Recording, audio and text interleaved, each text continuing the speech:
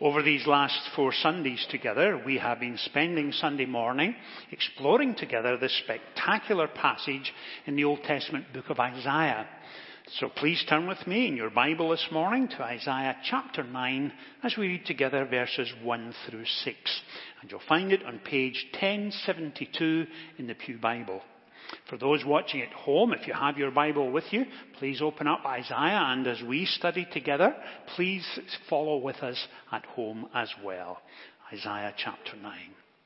To put Isaiah chapter 9 in its context, it's helpful to know that when Isaiah is writing, it's around the year 722 BC. So it's a long way before the birth of Christ. And the Assyrian army from the east has moved, as you look at a map, it's coming this way of course, has moved to the west and conquered Israel, who is the northern kingdom, and Judah is the southern kingdom.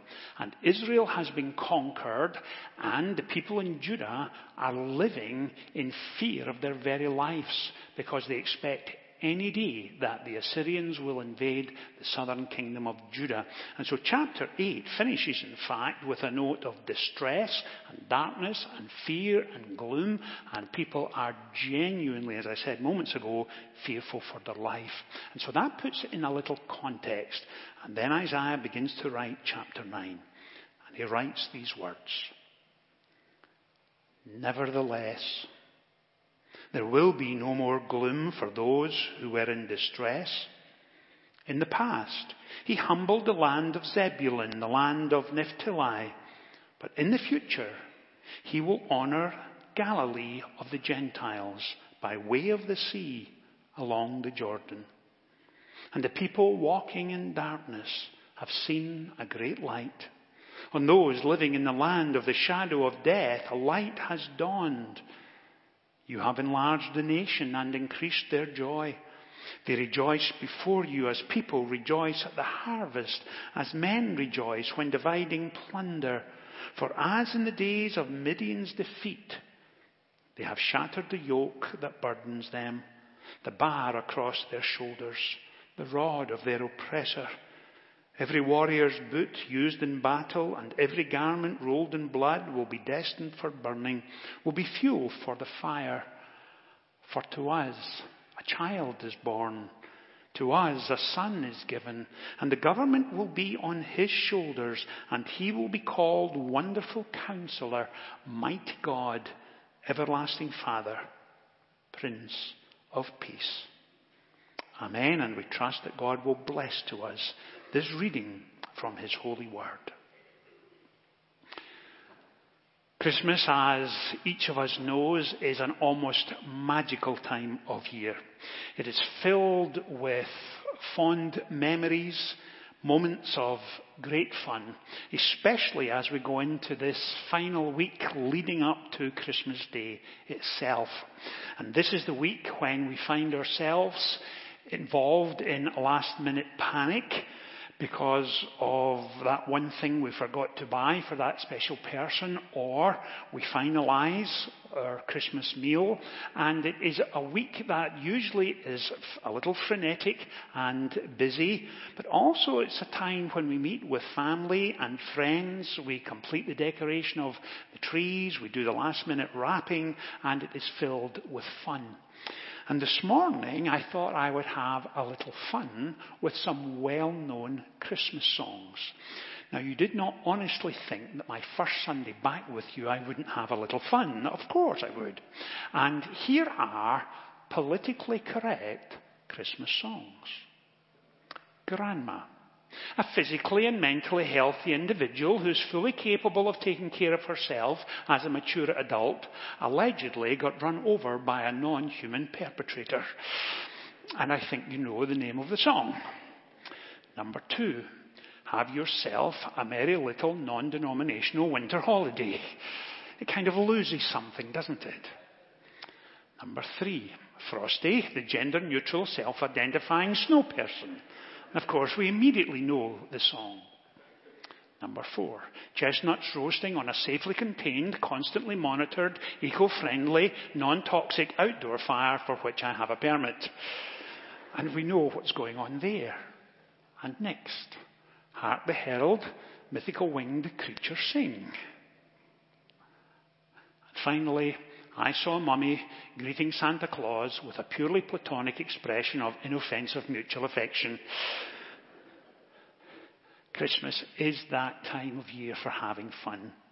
And it is healthy for us at times to poke fun at ourselves, is it not?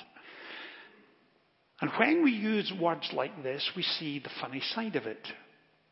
But we also know that words matter.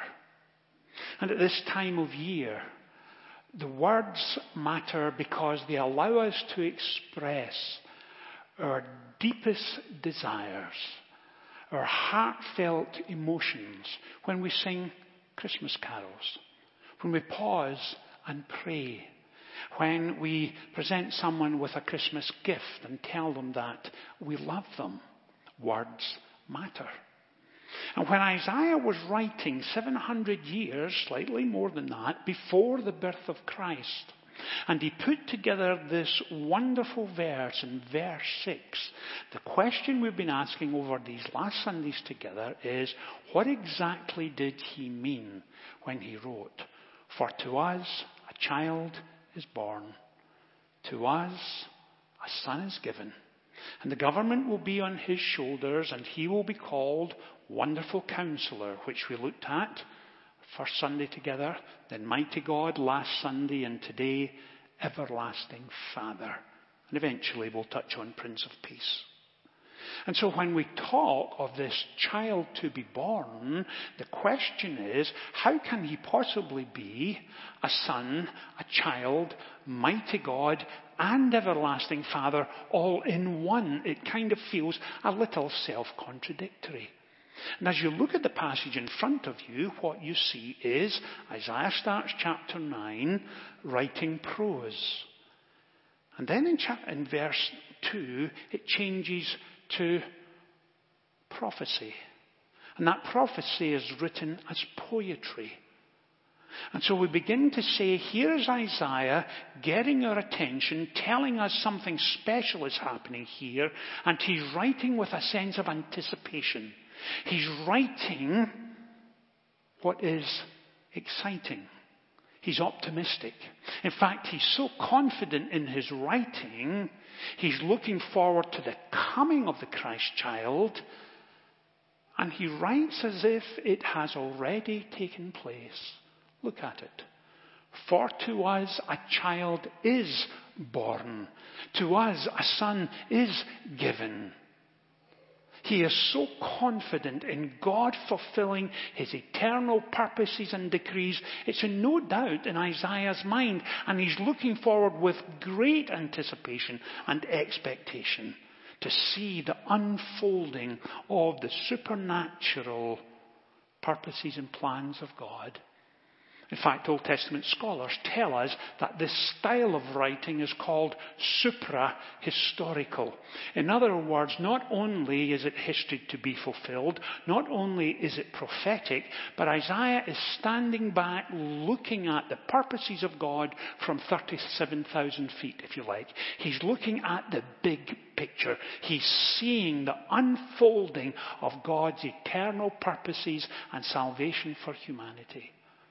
And that's why at this time of year, we go back and read Isaiah, understanding and recognizing the wonder of all that is happening here.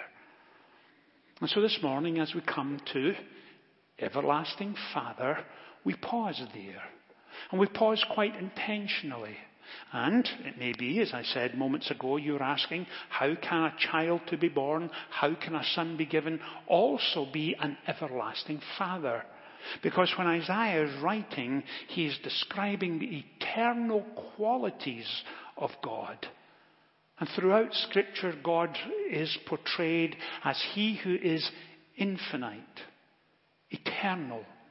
The one who in his own, and please forgive me for this, it's a little technical, in his own ontological being is self-existent and self-sufficient. In other words, in his own nature, he is very God of very God. We recited it moments ago in the Nicene Creed. And here is Isaiah saying, this child to be born, the son that is given, is also mighty God and everlasting Father. And as everlasting, he doesn't need to rush anything. He doesn't at the last minute say, oh, I forgot about that. Maybe I need to take action now.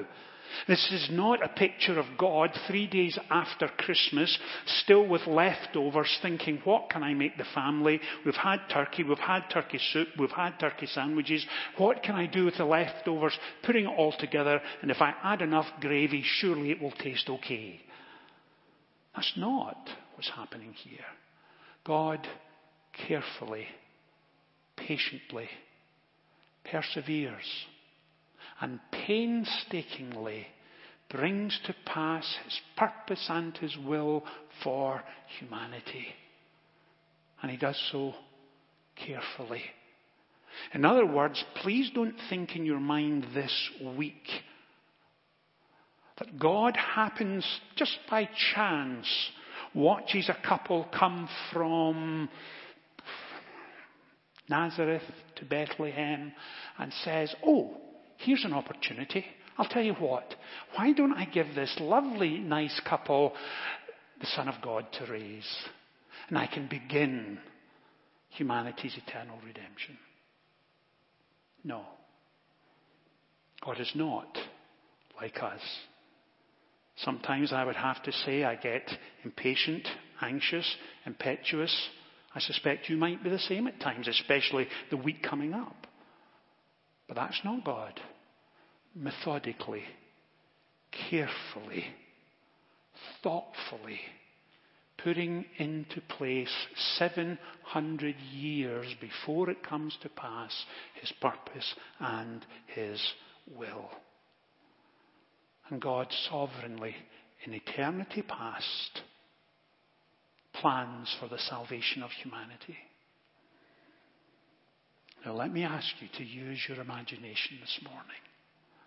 Go back in time in your own mind, way before time itself began, before matter was made, before anything existed. And God as Father, Son, and Holy Spirit, three in person, one in essence, lovingly, graciously, kindly, planning and preparing to create a world in order that we might come to know his transforming love and grace and enter into a relationship with him. That's the picture you're having here with everlasting Father. Not chance, not accident,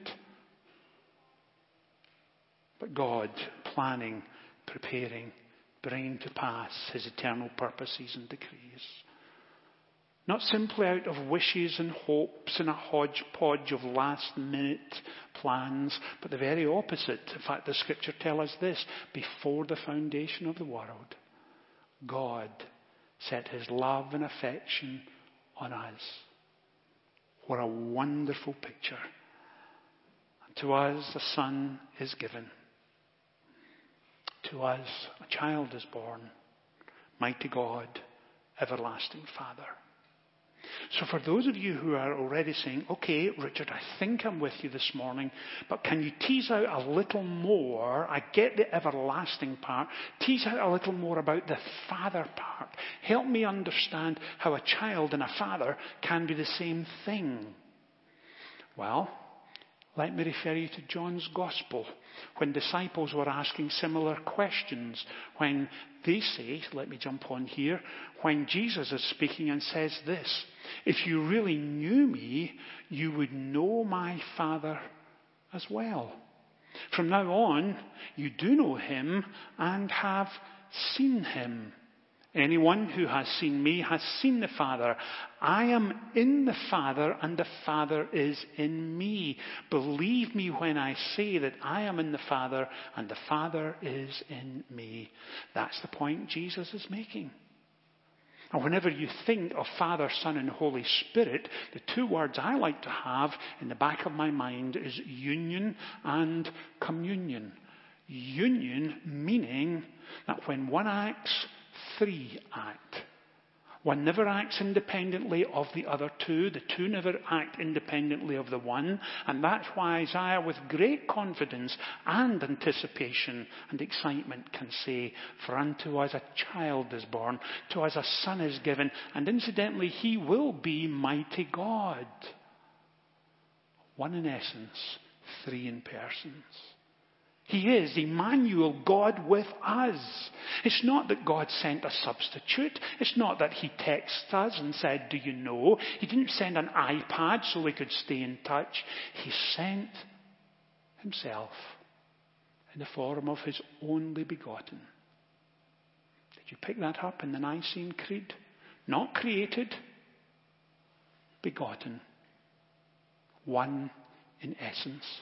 And the scriptures tell us that all of the rights, privileges, authority, and attributes of God are given to Jesus and the Holy Spirit every bit as much as they are the Father. And that's what's going on here. And that's why Jesus speaks in these terms. If you know me, you know the Father. I am in him and he is in me. Remember we said union, acting together, and now we see communion. Deep, deep intimacy between Father, Son, and Spirit. And as we tease it out further, please remember this. Not only is he everlasting and Father, but he's a Father to us. And what does that mean? It means this. The Apostle John, who wrote, as you know, the Gospel of John and then what's called the Johannine epistles, right at the end of the New Testament, he writes these words. He writes in that first epistle, "See what great love the Father has lavished on us, that we should be called children of God." And that is what we are, children of God. When we say, "Our Father who art in heaven," these are not empty words said by rote. These are not meaningless phrases we use, because he is our Father. And our relationship with him is predicated on exactly that, a relationship. It's not empty liturgy, certain words said at certain times. It's because of a relationship. And notice what John says. Remember, when John is writing, he's probably in his late 80s, 90, 91 years old. He's had a long time to look back over his life and remember all that Christ achieved for him. And in thinking of the Father, he writes, "See what great love the Father has lavished upon us." Lavished upon us. Not grudgingly, not sparingly, not, "Oh dear, it's them again. Do I have to listen to their prayers today?" It's the very opposite. It's like your child coming to you and jumping up onto your lap. And what do you do as a parent or a grandparent? You immediately put your arms around them and hold them close. It's a relationship of love and grace. That's what's happening right here. Now you may be tempted to say, "Okay, Richard, I think I hear that. I think I get that.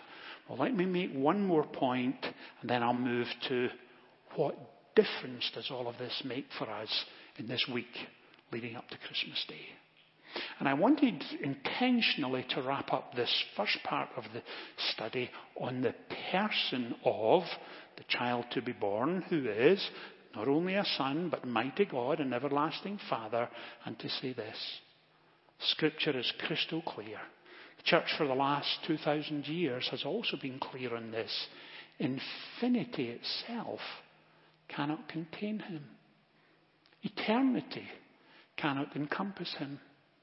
Kings gathered to worship him. History is defined by him. God's eternal decrees are fulfilled in him. The prophetic sonnets of eternity past speak of him, as we have been studying this morning. And the salvation of all humanity is found in him. That's why Isaiah chapter 9 is so exciting. That's why he writes with great confidence. That's why he's looking forward with a sense of excitement and anticipation. That's why this week, as we begin to make our descent to Christmas Day itself, as individuals, as families, we get excited, and we should. For unto us a child is born, unto us a son is given. Now, you may be sitting there saying, okay, Richard, I've got it. And I'm glad you're going to talk about what difference does it make to us this week. Because, Richard, quite frankly, the last few months have been tough for me. I have been engaged, and tension has crept into that relationship. Not only am I struggling with my fiancée, I'm struggling with her family. This should have been the most blessed experience once we announced our engagement. We're looking forward with great anticipation to the wedding. And yet, there's been a little tension and difficulty. And I'm feeling a little estranged from them at the moment. And Richard, quite honestly, as I was coming to church this morning, and even as I'm sitting here, I'm wondering, why on earth am I here? Because over the last few weeks I have prayed and prayed and prayed, and God has not answered, and the tension is still there. What on earth am I going to do? And frankly, Richard, I'm a little disappointed. Because I was convinced that if I had a relationship with my Heavenly Father, He would in fact sort out the difficulty I'm facing. He would have answered my prayer. But I prayed and prayed and nothing. Heaven is silent. Nothing is happening. I mentioned a similar scenario a couple of weeks back to the 11 o'clock service. Same principle. What do you then do? Well, if that describes you or describes a member of your family or a situation you are facing, may I suggest this? Some 2,000 years ago, Joseph had the same problem. Newly engaged, looking forward with great anticipation, should have been the most joyous experience of his life. And then Mary broke the news. And to make matters worse, she said, God has done this.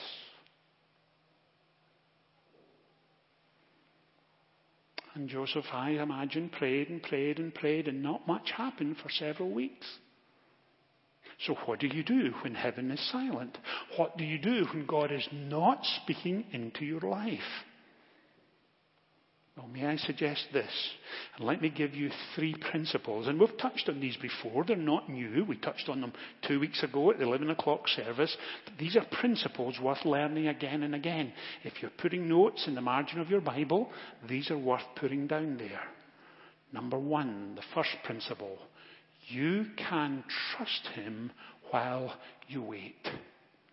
Joseph had 9 months to learn how to trust Him. So did Mary. For Mary, the news was every bit as shocking, every bit as fantastic, every bit as how could this possibly be happening, especially in those early days. And please hear me when I say this. When God interrupts your life and He begins to work in a manner that means He is molding you and shaping you and transforming you, is usually painful and is often messy, and it takes time. But in the midst of it all, He's drawing you into maturity. He's enabling you to grow. And if you are saying, Richard, I hear that, I understand the principle, but He is not speaking into my life. What can I do? And let me push back ever so gently and say this. He has already spoken into your life. Try reading Isaiah chapter 9 where He says, unto you a son is given. Unto you a child is born. And He is mighty God, wonderful Counselor, Prince of Peace. How much more do you need or want? And the point Isaiah is making is this: in dark and difficult days, which Isaiah was facing, he said, you can trust him regardless. You can trust him. And that's the moment when you dig deep. That's the moment when commitment is conceived and birthed. That's the moment when prayerfully you begin to say, Father, I don't understand what's happening. I don't understand why things are falling apart, but I will trust you in the midst of it. That's what's going on. Second principle, and again I mentioned this a couple of weeks ago, learn to embrace the uncertainty. That's hard. That's very difficult because we want to know what's coming. We want to know what the plan for our future is. We want certainty. But it does not always work that way. I was telling the 11 o'clock service recently that the 8-year-old who lives across the street, along with her sister who's 12, come over for story time. And Kate, who's 8, popped up onto my lap, and in fact she didn't, she's getting too big for my lap, but she got as close to me as she could on the couch, and we're reading a book together. And we were reading a book that I had written back in 2014, 15, something like that, and Kate's in the book. And she had forgotten entirely. And so as we're reading it, she comes across her name, and she's reading the story, and she sees herself in the story, and I get this wonderful big smile. And as you can imagine, it was well worth reading the book just for the smile itself. And we agreed that Kate would read the first line, I would read the second, and so on, and her reading's coming on. And she got so excited, she didn't leave room for me to read, and she read the whole page. And then in the second page, I wanted to read, so I butted in and started reading the second page. And she said, I've got it. I've got it. When you're fearful, concerned, uncertain, please understand this. That he's got it. And more than that, he's got you. Advent's a season for waiting. It's not a season for sitting back just twiddling your thumbs. It's not a season for pulling out your phone every now and again to see if God is saying something. It's a season when we ask ourselves some serious questions. Are we spending more time decorating our trees and our homes than we are in prayer? Are we spending more time looking for that one perfect gift than we are spending in his presence? May this week be a week when you sense his hand upon you, when you understand again, when you're overwhelmed by his love and refreshed by his promise, for unto you a child is born. To you a son has already been given, and he is mighty God, everlasting Father, Prince of Peace. And you can trust him. Let's pray together. Father, thank you that in this week leading up to Christmas Day, you are indeed our everlasting Father. You who have loved us since before the beginning of time. Enable those of us who are struggling this week to rest in you. To bring our fears and concerns and uncertainties and lay them before you. And may your comforting presence and tender touch be a living reality for us this week. In Jesus' name we pray.